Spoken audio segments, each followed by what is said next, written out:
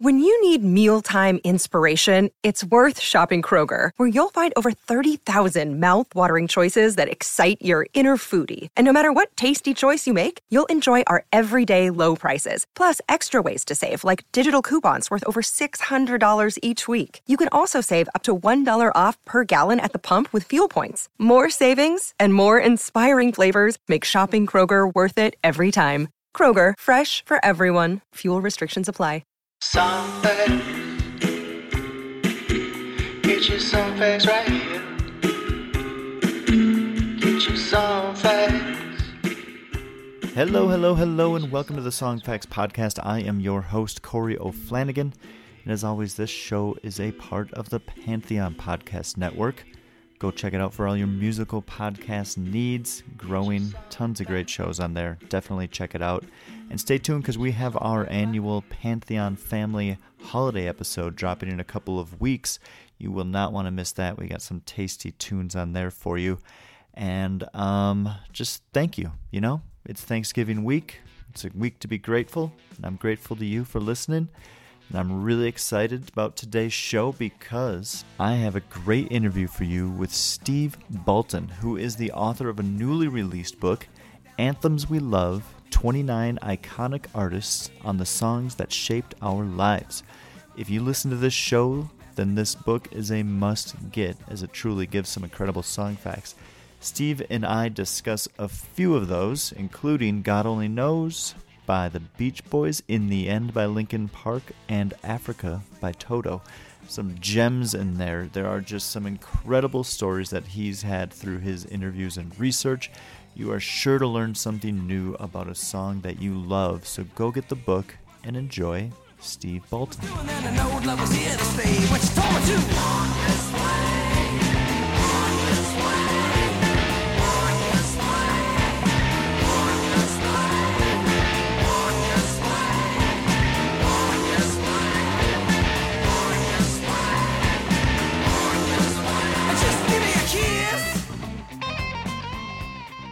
Steve Baltin, thank you so much for coming on to the Song Facts Podcast. You've got yourself an awesome book that literally is essentially the book version of what I try and do on this show. So I'm so excited to be talking to you, and I was so excited to get your book and read it, because it's the reason that this exists is because I sit there and devour where songs come from.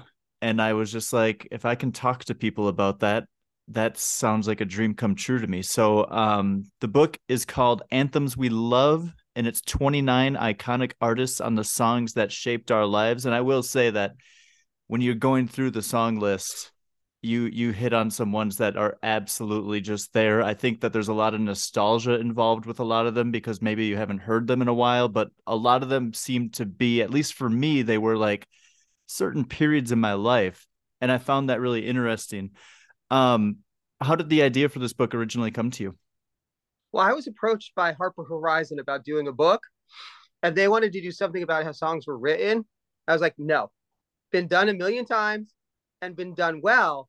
But for me, who's interviewed everyone over the last 30 years, I always found it fascinating the way that artists talk about how songs, once they go off into the world, they're not theirs anymore. Once you put a song into the world, it becomes the world's. And most artists, 99.5% of artists, do not go back and listen to their own material.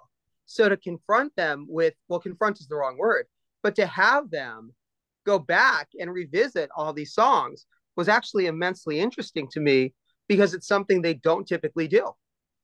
Do you think, so that's interesting because it sounds like you have the same type of interviews that I do. So your research for the book and your accumulation of content to put into the book was similar to what this show is. And I completely agree with that. The vast majority of people that I talk to, they end up saying, hey, this is what was going on when I wrote it. And then as soon as I released it, I'm on to the next project, or I'm out touring, whatever it might be. It's now up to the people listening to it to interpret it. But I'm wondering, as you were doing it, were there any songs that missed the cut because maybe you didn't get the story that you wanted, or that there just wasn't something there, that they're just, I feel like I run into that sometimes where I'm like, there's no there. There's just, the song just happened. There's no real story to it. No, and I'll tell you why. And it's interesting because I think that But I also gave artists a lot of leeway in selecting songs.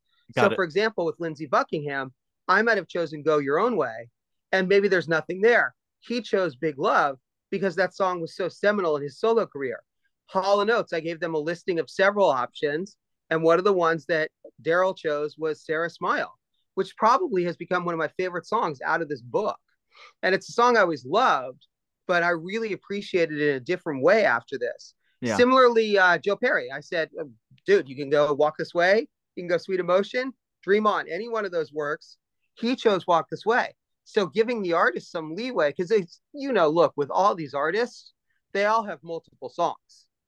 Well, and I think, the idea of Walk This Way, which isn't even on my list to ask about, but that's more of a song that kind of has two stories to it, because it had their original writing of it and everything like that and what was going on with Aerosmith at that time. But then it has its resurgence in the mid 80s and really kind of combines rock and roll with hip hop and kind of makes hip hop mainstream.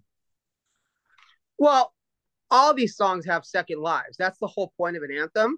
Yeah. Is that it has to go on and take on a different life. Like, it's funny, Verdi and White talked about September. Song came out in the late 70s. It was a fill-in on a greatest hits album, became a hit, but it wasn't something that became a big part of the show until later on. And then he said in the 90s, it became September, and then they re-recorded it with Anna Kendrick and Justin Timberlake for Trolls. And it becomes this massive thing. Look at Toto Africa and with the Weezer cover. Yeah. So for an anthem to become an anthem, it's interesting because I think that's one of the things that I learned. The difference between a hit and an anthem is the anthem has multiple lives. Okay, I really like that. Yeah, when you read through it, and maybe that's what I was talking about, is this nostalgia, because there's so many songs on here that have maybe hit you at different points in your life. And I do find that really interesting. I want to get right into some of these songs, and the second chapter, it goes into one that Sir Paul McCartney once called the greatest pop song ever. And that song is, of course, God Only Knows by the Beach Boys. I may not always love you, but long as there are stars above you, you never need to doubt it. I'll make you so sure about it.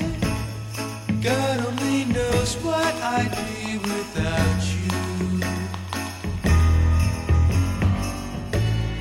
If you should ever leave me. Which Brian Wilson famously stopped touring with the band and hung back writing new tracks for the albums Pet Sounds and Smile, the former of which included this song. So much goes into this song. You do such a great job within a few pages just kind of telling the story about it. But what can you kind of tell us about God Only Knows? That was an interesting one. Okay, first of all, this goes back to what we were talking about with the number of songs by some of these great artists. Now, it's interesting to me, God Only Knows is probably, and it's funny, a lot of the songs I was like, well, look, my argument in the intro, these are not the greatest songs ever written, because there's a lot based on artist availability. Greatest list is subjective. Totally. But God Only Knows is the greatest pop song ever written. And I will fight on that hill. But funny enough, Al Jardine was like, dude, that's not even the signature Beach Boys song. He's like, it should be Good Vibrations. Totally. And that's how many great songs the Beach Boys have. But God Only Knows is an interesting one because it's one of the ones, like so many in this book, it wasn't initially appreciated for the genius it was. I mean, like all of Pet Sounds. Of course, Pet Sounds is now considered one of the 2 or 3 greatest albums of all time. Won no Grammys. It wasn't at the time hailed as this genius work. Yep. And God Only Knows is something that over time, it just developed with people. And it became this thing. And it's really interesting, all the musicians who love it so much, because I think that gives it so much of the credibility. Yeah. Yeah, I agree with that. I mean, I think the fascinating part that I didn't know that I discovered reading the book was that the band had been on essentially like a year, maybe even like a 2-year long tour. And Brian Wilson, for whatever, if you watch his documentary, if you watch the Smile documentary, that kind of stuff, you understand why he wasn't on tour with them, but he was really just back being a studio rat, writing these songs and just being his brilliant self. And then the band gets back and they get thrown into the studio. And you kind of touched on this where Al Jardine said, like, we didn't know if one thing or another was special because we were just sitting there recording instruments and vocals for all these songs. And half the time it sounded like they didn't even know which song that was going to be a part of. It was just like, go in here, sing these words to this melody, and we'll cut it all together and mix the song. And I mean, the vocal melodies on God Only Knows are what really, I think, give it its cemented place in history. And just that the band wasn't even really aware of it at the time because it was just being almost thrown into Brian Wilson's head. Yeah, they had no clue. It's like, again, it's just a job for them. And then you go and you do it live. And they did say that it started to become special live right away. I also like the analogy they use talking about the classical component and how it has that sort of like Nutcracker Suite feel to it. And so they see an element of the timelessness in it because it has that same element. And it's funny because then Al Jardine mentioned that. And then Brian Wilson in a separate interview was like, oh, I like that. Just like, you know what? I will take that answer. Yeah. But he's, again, you also know so often from writer standpoints, they have no idea. They just do something. It comes to them. And then you go back and look at it and be like, oh, I didn't even notice that. Yeah. And I think that to me, it's just a very fascinating thing to not be aware of that kind of genius. I mean, the way that there's another guy that I had on this show a couple of years ago, and he's got a podcast called Strong Songs, and he's a college educated musician. He's got such a profound in-depth knowledge of music theory, and he takes these songs on his show and breaks them up. And he did God Only Knows. And when you listen to that and you really hear someone who knows music dissect it, you can really understand the brilliance of it. And it's ongoing for me. I really like that. And like I said, you give these backstories to these songs throughout this book in 4 to 5 pages for the most part, I would say, is the average. And you pack a lot in there. And I think that if anybody's interested, if you're listening to this show, you're going to love this book because this is the kind of thing that Steve's talking about. You touched on this one already. I want to jump into Toto's just massive hit, Africa. Or ancient melodies. He turned to me as if to say, hurry boy, it's waiting there for you.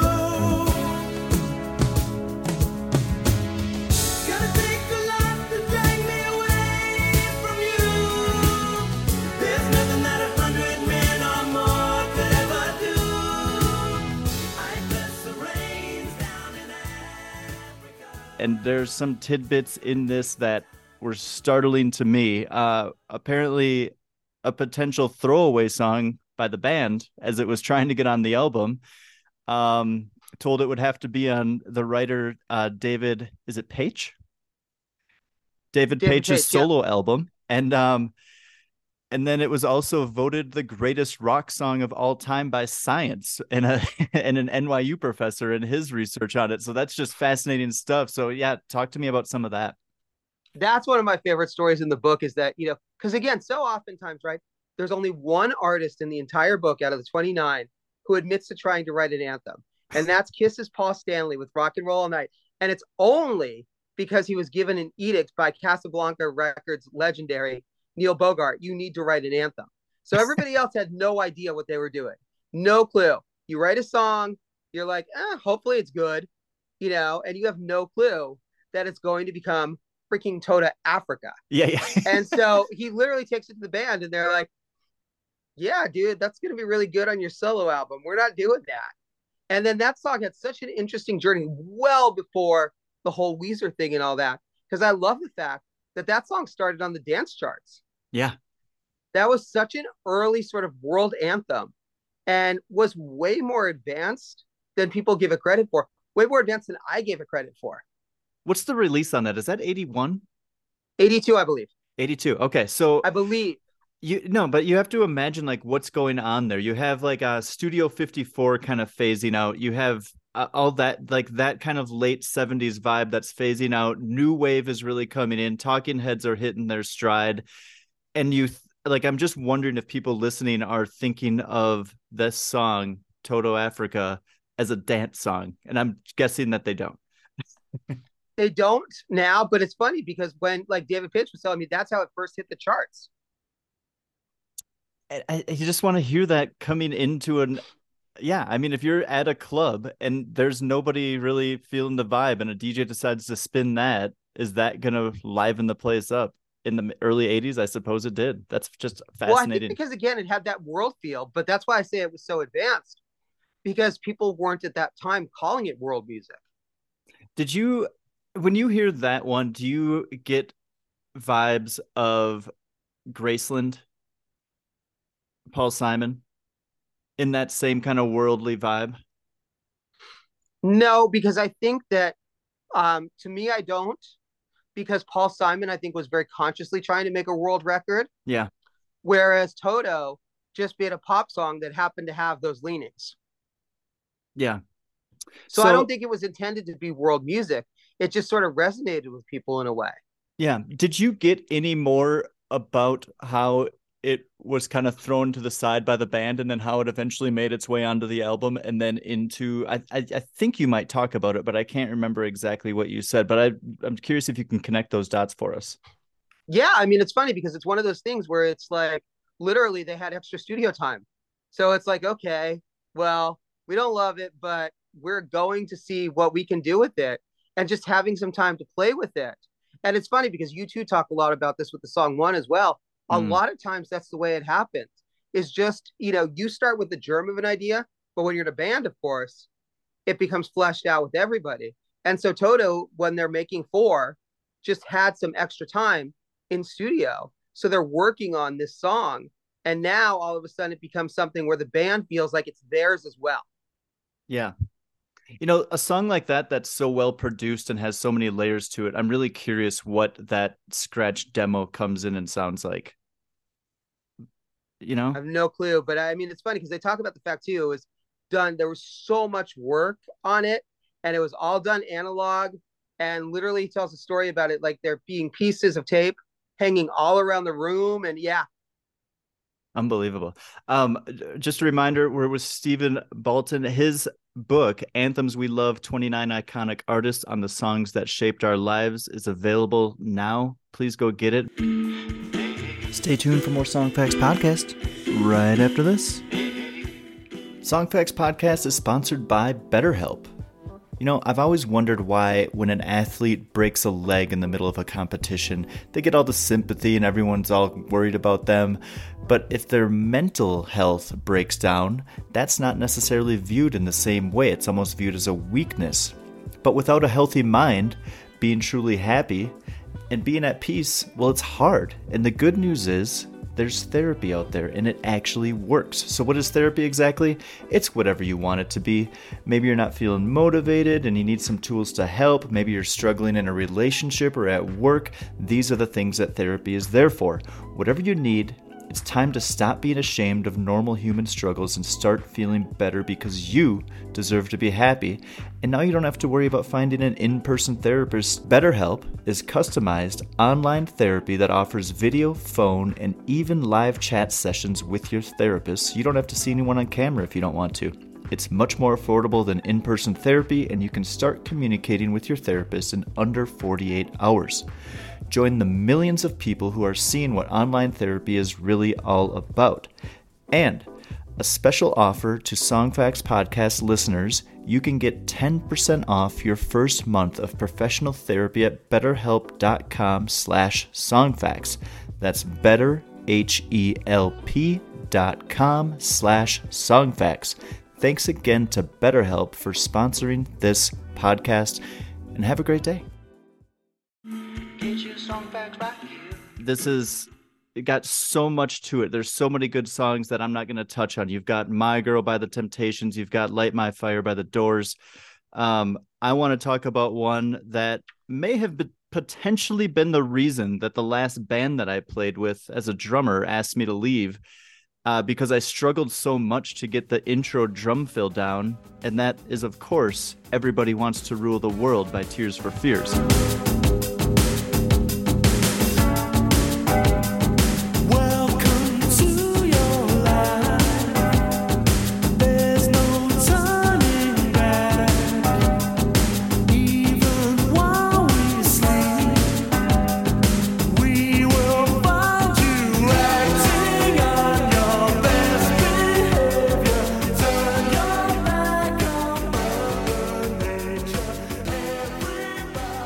But the song has such an interesting backstory, and it really stands up to the test of time, I think, both musically and then, as you kind of touched on, how it had a different name at first, which I'll let you get into. Lyrically, it really kind of stands the test of time. So what did you discover this as you were doing the research for this one? Well, like a lot of the songs, of course, Roland Orzabal from the band didn't even like it. He didn't want to finish it. It was actually his wife who made him finish the song. But to me, this was a really interesting one because, so I grew up in the 80s, right? And this song to me represents such a period of, it was fascinating because think about a song like Everybody Wants to Rule the World today hitting #1 on the charts. Yeah. That would never happen. No. In 2022. Even if Taylor Swift wrote it? Even if Taylor Swift wrote it, recorded it, and, brought her whole squad on it, it would not. Yeah. Because it's just a song that's too smart for the pop charts in 2022. That's but an interesting look at the time it represented. You had a period where U2, REM, Bruce Springsteen, Born in the USA, these were considered pop hits. And so Everybody Wants to Rule the World really made me think about the era as a whole. And the 80s was a really underrepresented golden era for political songwriting. And Everybody Wants to Rule the World was kind of at the center of that. Do you think that I feel like there's a common theme here where all the artists that you listed were all born. So by the time that from their birth to the time that those songs were written in the 80s, the living within Cold War world was just ingrained in them. So that was their reality. Their entire lives was on the brink of nuclear war. And that's what those songs a lot are representing, isn't it?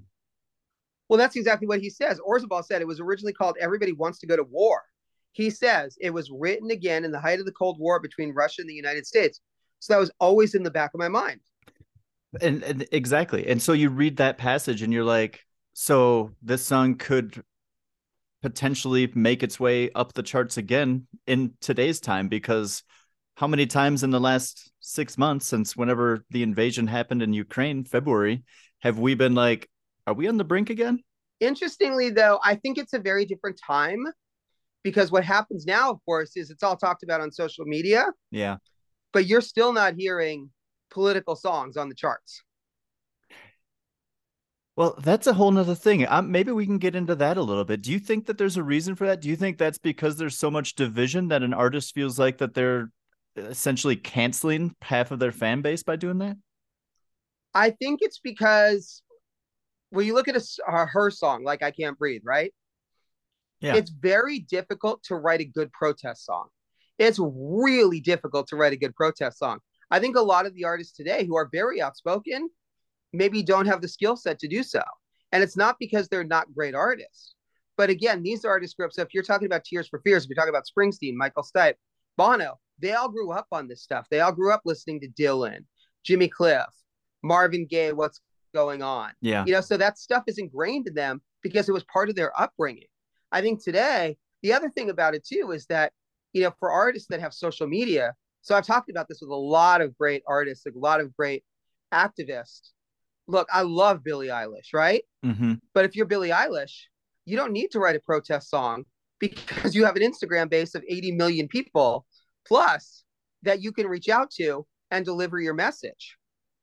You can just you can put a little message up on an Instagram story. You can send a tweet that lets people know what your thoughts are. You don't have to necessarily put it into your art if you don't want to.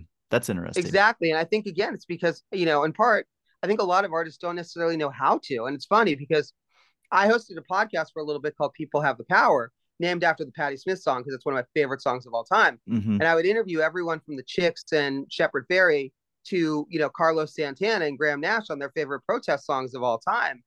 And protest song is, like I said, it's a very skillful art.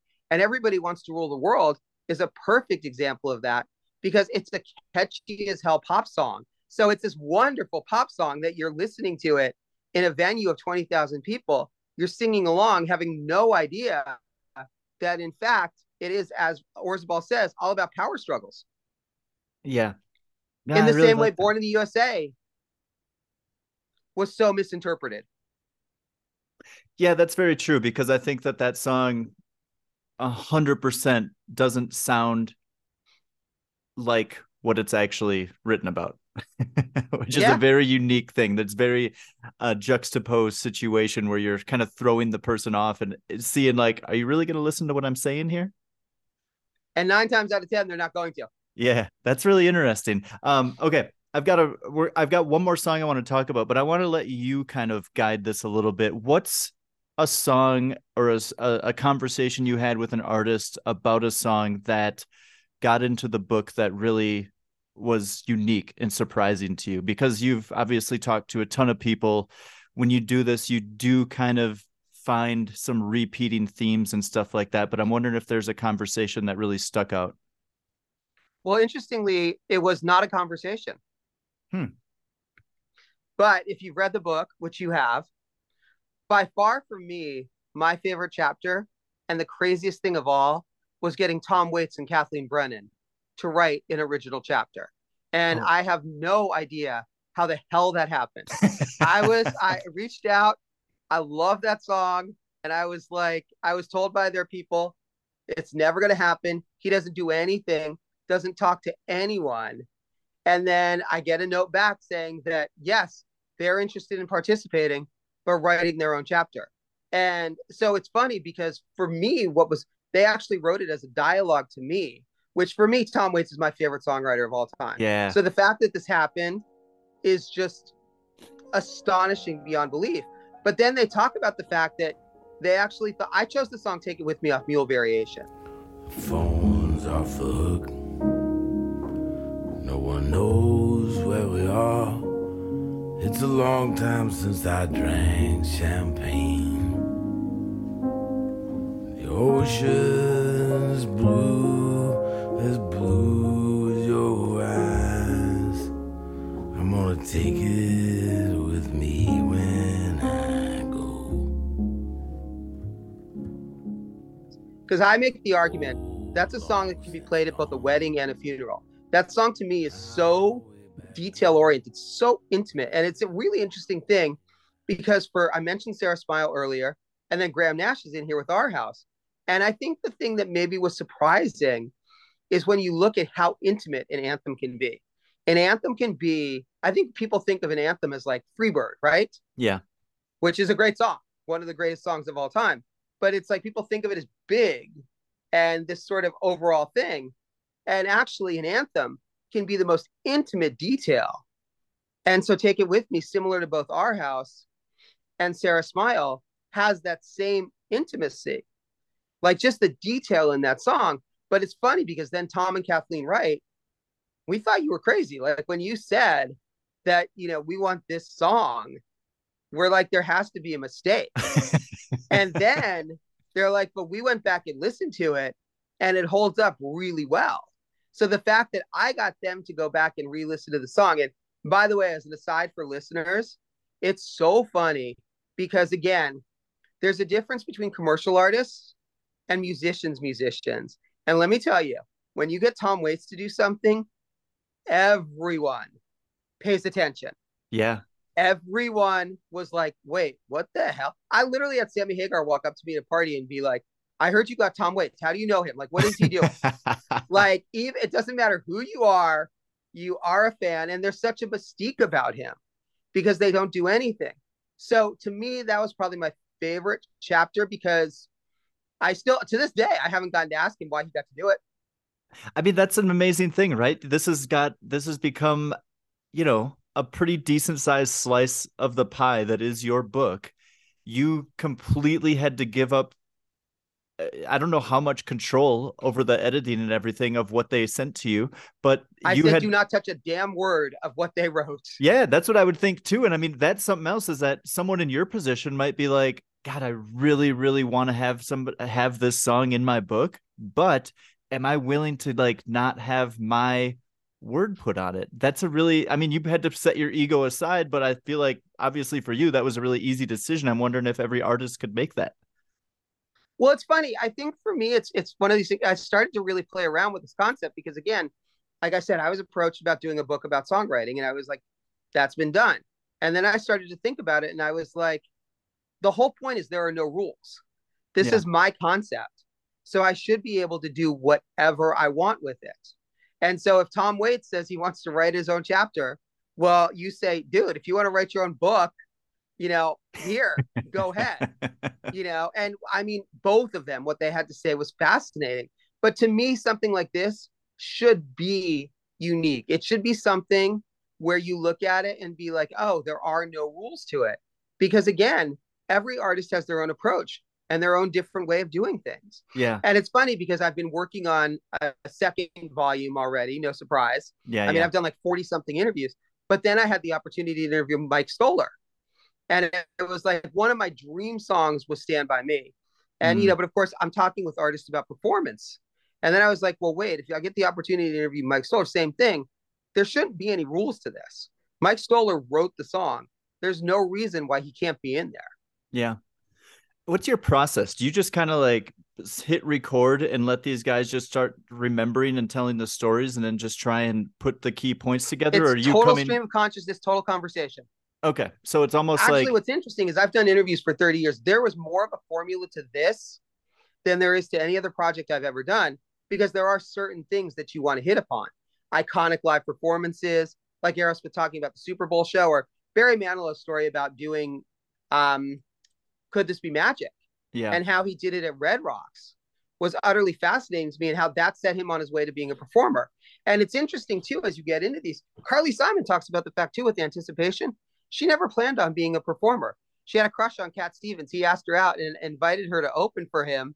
And she was like, sure. And she tells the whole story of like what she actually was, she wrote Anticipation waiting for him on a date. But it's funny because Cameron Crowe, who's a friend and wrote the intro and was one of the first people to read the book, I asked Carly what she made him for dinner, and Cameron was laughing at me. He's like, how the hell did you think that? Once you want to paint the picture, once you as just a fan think, okay, Carly Simon in 1971 is making dinner for Cat Stevens. Like, what is that menu? Like, exactly. Just as a fan, you are just like, what is on that menu? 100%. And then you would imagine this is like up in Laurel Canyon. You've got like the guys from CSNY, just a couple of houses down the road. You've got the Eagles like coming up with their stuff. Like they're just surrounded by all this stuff. And then you're just honing in on, no, but what did you and Kat eat that night? I love that. That's the stuff that's fascinating to me, but just as a geek, like that's the stuff that's interesting. And it's true. And it's funny because a lot of times though, those things will paint the pictures and sort of get them thinking about these things. Well, it'll also jog a memory because they'll be like, that could easily just be like, yeah, I was in the kitchen and I was doing up like mashing the potatoes and, oh, that's where I got the idea for this. And like, it might just like start bringing in more memories. So I think like when you dive into those details, it's huge. Well, and by the way, I hadn't put this together till just now, but how great is it that she talks about the fact she was writing the song while making dinner. And that was one of the first big songs to become a commercial hit, being used in the Heinz ketchup ads, which she says she did not want to do. But it's funny. So the song actually went full circle from dinner to ketchup. 100%. And that's why we do this. That's why we continue to talk about it, because the stories continue to evolve and dots are connected, which I really love. Okay, so last song that I want to talk about, and you've been an absolute trooper. Wishing you the best in your recovery and everything like that. People can just imagine what it is that we're talking about, but just know Steve being here with us right now is freaking awesome. And I love it. Thank you so much. Oh, thanks for having me. No, it's fine. I mean, it's funny because actually literally someone was just texting me. Like, I can't believe you're functioning. This is easy. Literally all you're doing is talking. I'm not trying to run a marathon. It's true. My wife and I talk about our social batteries all the time. And I'm like, man, my social batteries wore out. We got to get out of here. And then sometimes it takes a couple days to recover the social battery and charge it back up. But, maybe you've been pent up and doing something like this is actually what you need to be doing. Who knows? Hopefully. Okay. Last one I want to talk about, and we're going to kind of bring it a little bit more into modern times, because I stuck us back in like the 60s and the 80s a little bit with my song choices, but I'm so happy I did, because those are such fascinating stories with those. Let's close it out with this one, Linkin Park's In the End. I wasted it all just to watch you go. I kept everything inside, and even though I tried, it all fell apart. What it meant to be will eventually be a memory of a time when I tried so hard and got so far.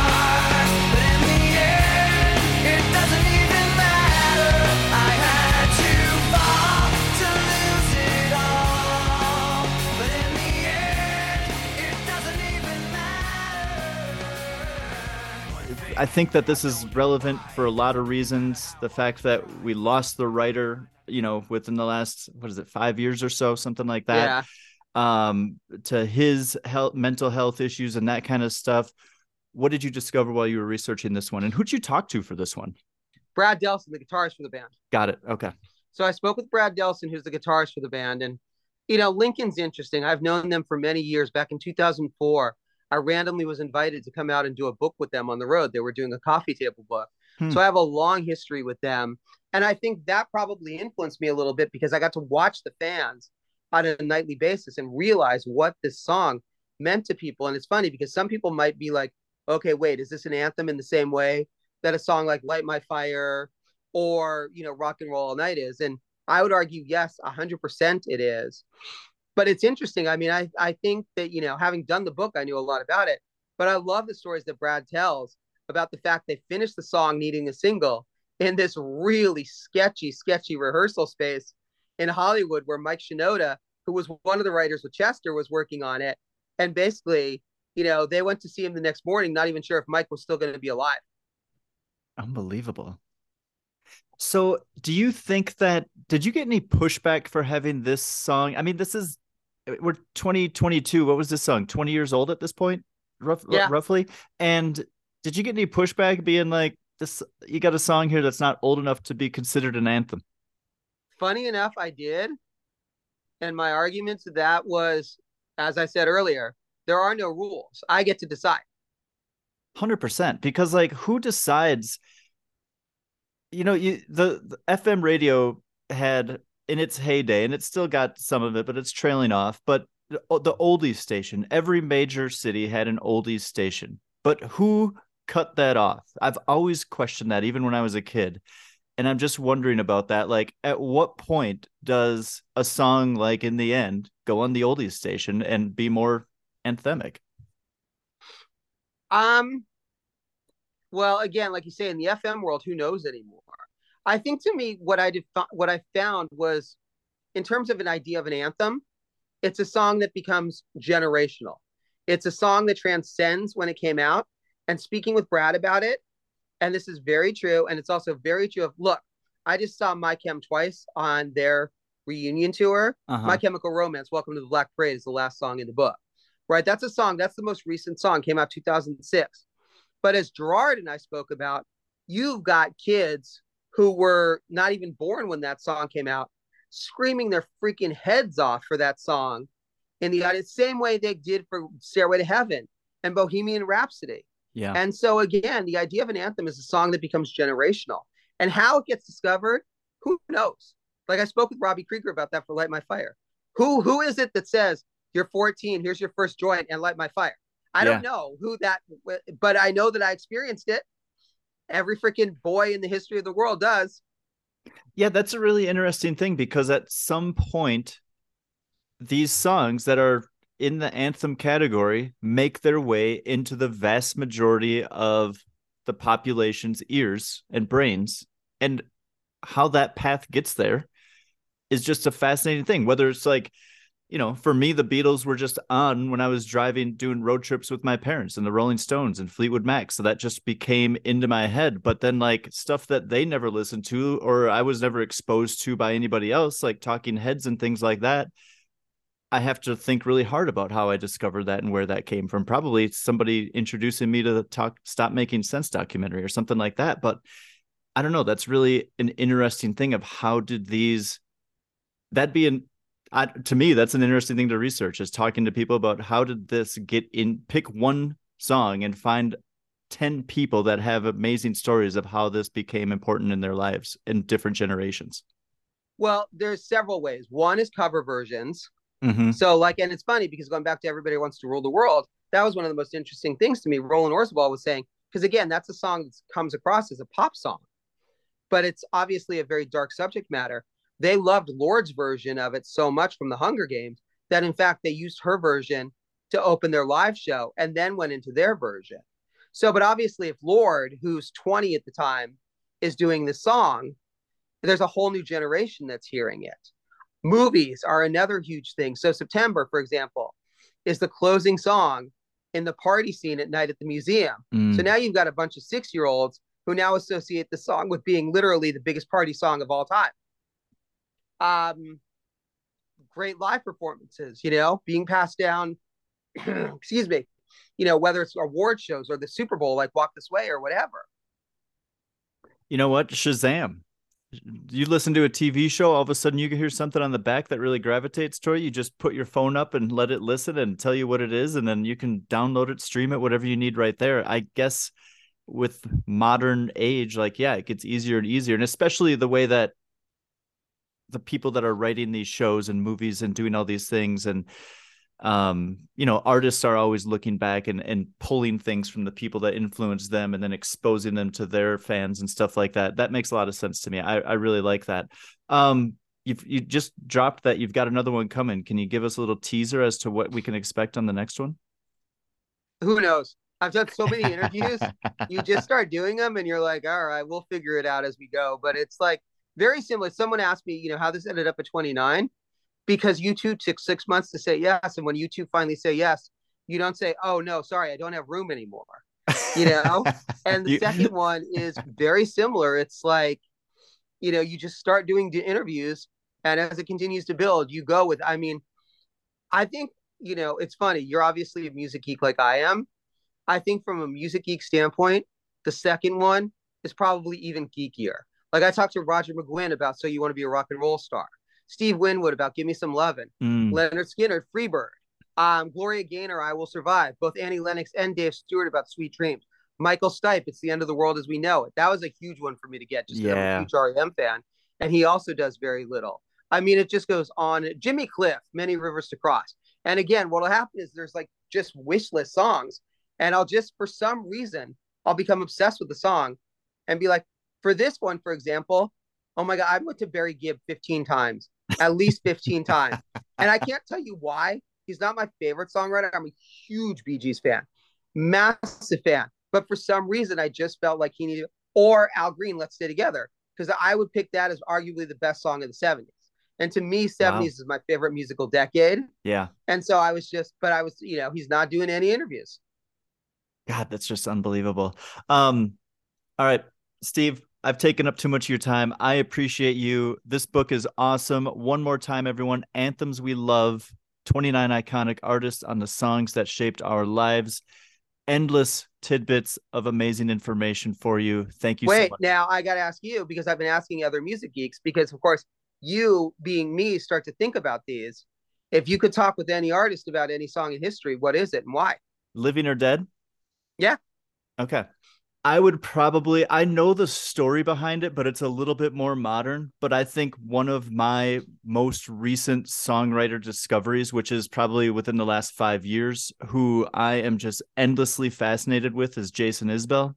And if I could talk to him about what was going on in his head when he wrote the song, If We Were Vampires, that would be an absolute dream. I think that's the person I'd want to talk to right now. Interesting. Okay. Yeah, there's no right or wrong. It's funny because, it's just, again, as when you're doing a book like this, you start to, and then of course also, then I'll hear Pet Shop Boys, West End Girls on the radio and be like, wait, I have to have Pet Shop Boys in there. Yeah, 100%. So it just kind of goes on and on and on. I could go back. I could say I'd want to talk in depth with Anthony Kiedis about Under the Bridge and like get an idea of like sober Anthony Kiedis, remembering completely fucked up Anthony Kiedis, and trying to bring those memories into this beautiful song that sounded absolutely nothing like anything the Chili Peppers had ever done. I don't know. That kind of stuff just is endlessly fascinating to me. And I love that you're doing these books. I hope that there's volumes 3 through 12, but you know what? These people are getting older. So you're on a time clock here. I went to Ronnie Spector for Be My Baby. And unfortunately, I actually had some movement with Olivia Newton-John, who I would have just loved to have in there as a fan. And yeah, so absolutely. But in this first one, it starts with The Temptations, My Girl. Yeah. And talked with Otis Williams, who was the last living Temptation to record that song. So that was a huge one for me to have that in there because he's 80 years old at the time. And it's like, it's my girl. I love it. Steve, thank you so much. Best wishes. Happy Thanksgiving. And I can't wait for the next one to come out. I'd love to have you back on and we'll talk about some more. All right. Thank you so much. Anytime. I'd love to be on. Thanks again for having me. Thank you to Steve for coming on the show and to you for listening. And stay tuned as our annual holiday song episode drops in a couple of weeks. Happy holidays to everyone. And as always, for the stories behind the songs, go to songfacts.com. See ya. Get your song facts right here.